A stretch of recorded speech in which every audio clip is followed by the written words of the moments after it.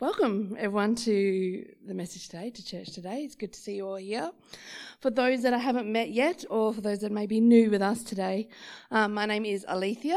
I am the Children's to Young Families pastor here at Northern, so we want to welcome you to our service today. So this morning I'm going to be continuing the series that we're in the middle of, our series in Isaiah. So we are still currently in the middle of the story of King Hezekiah, which David introduced to us a couple of weeks ago. So for those of you that weren't here or just can't remember where we left off, let me just do a very brief catch-up. So the king of Assyria had been conquering all the neighbouring fortified cities of Judea, and he was getting closer and closer to Jerusalem. And because the king of Assyria was, well, not necessarily a nice man, he sent his commander of the armies to Jerusalem with a message for the people of Jerusalem. A message to give up, to not bother fighting because he's taken over all these lands, and basically to intimidate him into surrendering. So this is what he said to the people in Isaiah 36:18-20. This is the commander of the Assyrian army. He says, Hezekiah claims that the Lord will save you, but do not be fooled by him. Were any other gods able to defend their land against the king of Assyria? What happened to the gods of Hamath and Arpad and Sepharvaim? Yeah, I don't know Hebrew, so I probably got that pronunciation a little wrong. Were the gods of Samaria able to protect their lands, the lands against Assyrian forces? None of those gods kept their people safe from the king of Assyria. Do you think the Lord your God can do any better? So yeah, he was taunting them. He was telling them to give up. Do not bother fighting. It's not worth it. And so as soon as that information got to Hezekiah, as soon as he heard the news of all the defeat of the other cities, he, in Isaiah 37 verse 1, we are told that he tore off his clothes in sorrow and put on sackcloth. So it's like a grieving ritual that they had. And he went to the temple of the Lord.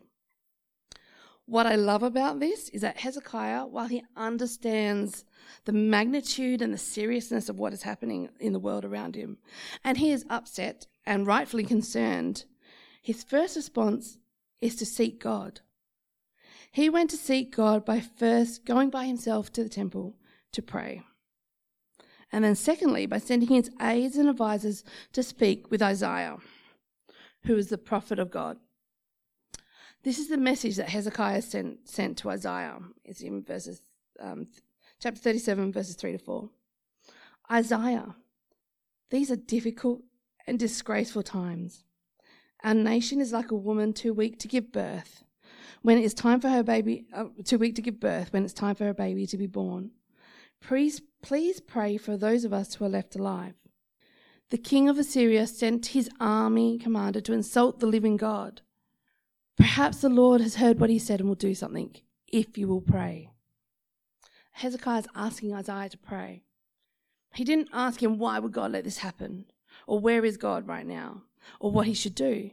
He just asked for prayer. He asked God's prophet, his spokesperson, to pray with him and for him. So over the years, in my experience as a kids pastor, a youth pastor, I've had the opportunity to speak with many people about whatever issues are going on in their life, things that are troubling with them, going through, especially speaking with teenagers and young adults, whether it's issues with friends or parents or family or just general life issues. My automatic response, my first response would be, have you prayed about it? It got to the point that someone would go, I knew you were going to say that. Well, and my question was, well, have you prayed about it? It's like, no. Maybe I haven't. And then I would get to pray with them through whatever the issues they're going through. So it almost seems a little trite response from a Christian or from a pastor to say, pray about it. But I don't give this response just for something to say or because I don't want to give them some practical advice or some help, but because I truly believe that God is our Lord. And I want to hear from him first before I respond. And I want us to hear from him before we do things as well. Hezekiah is the king of his people. When he heard that the Assyrian army was headed his way, he could have rallied his troops and rode out to meet them. But he didn't. He first stopped and prayed. And he asked others to join him in prayer. So through this, Isaiah sent the message back to Hezekiah in verses 5 to 7. Isaiah says, speaking for the Lord, "When the leaders came to me, I told them that the Lord had this message for Hezekiah. I am the Lord. Don't worry about the insulting things that have been said about me by these messengers from the king of Assyria. I will upset him with rumors about what is happening in his own country. He will go back, and there I'll make him die a violent death." So great, a message from God. Basically saying, Hezekiah, don't worry about it. Don't worry about anything. I've got this. It's handled. Now, I don't know personally about Hezekiah, but while I'm not especially an impatient person, I am definitely a doer. Give me a task. Give me something to do.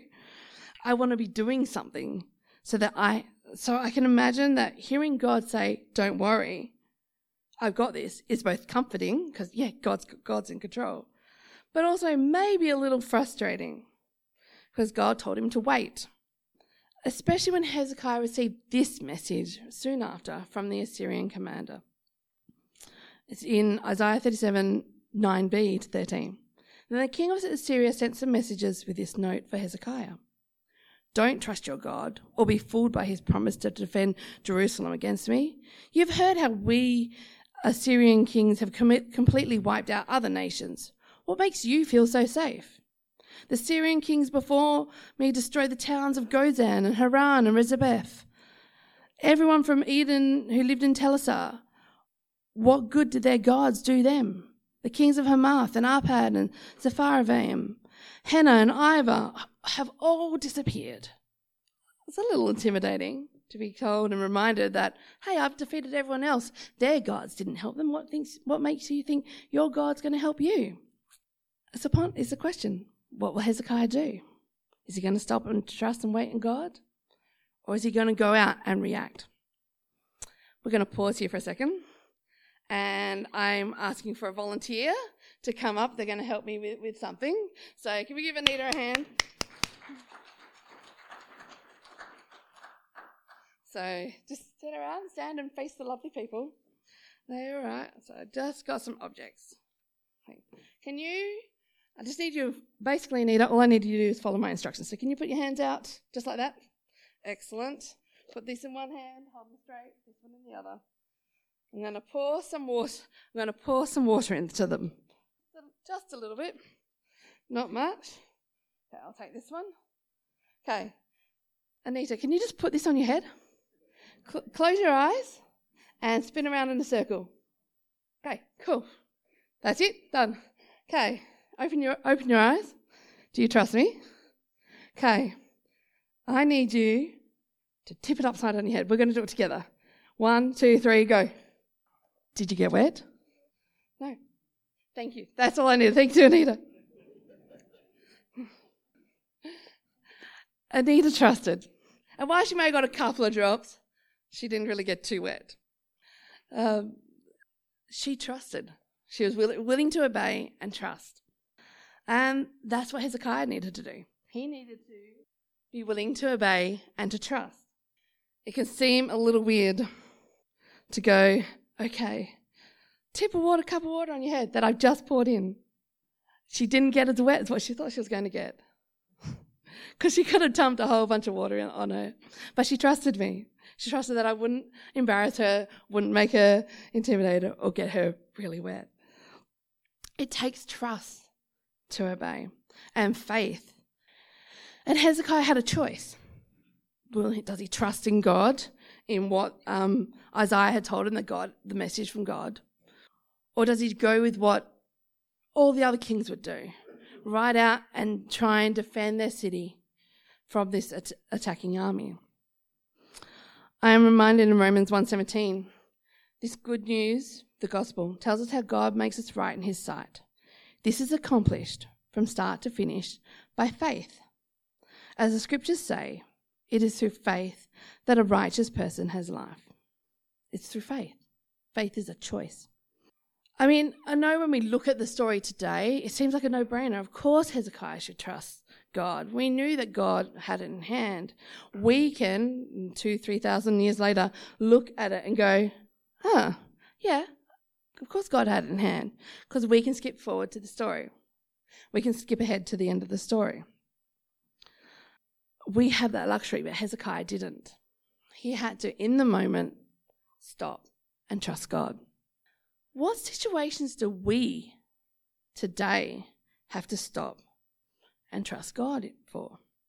So Hezekiah got this message from the Assyrian commander, and so he's from the king of Assyria.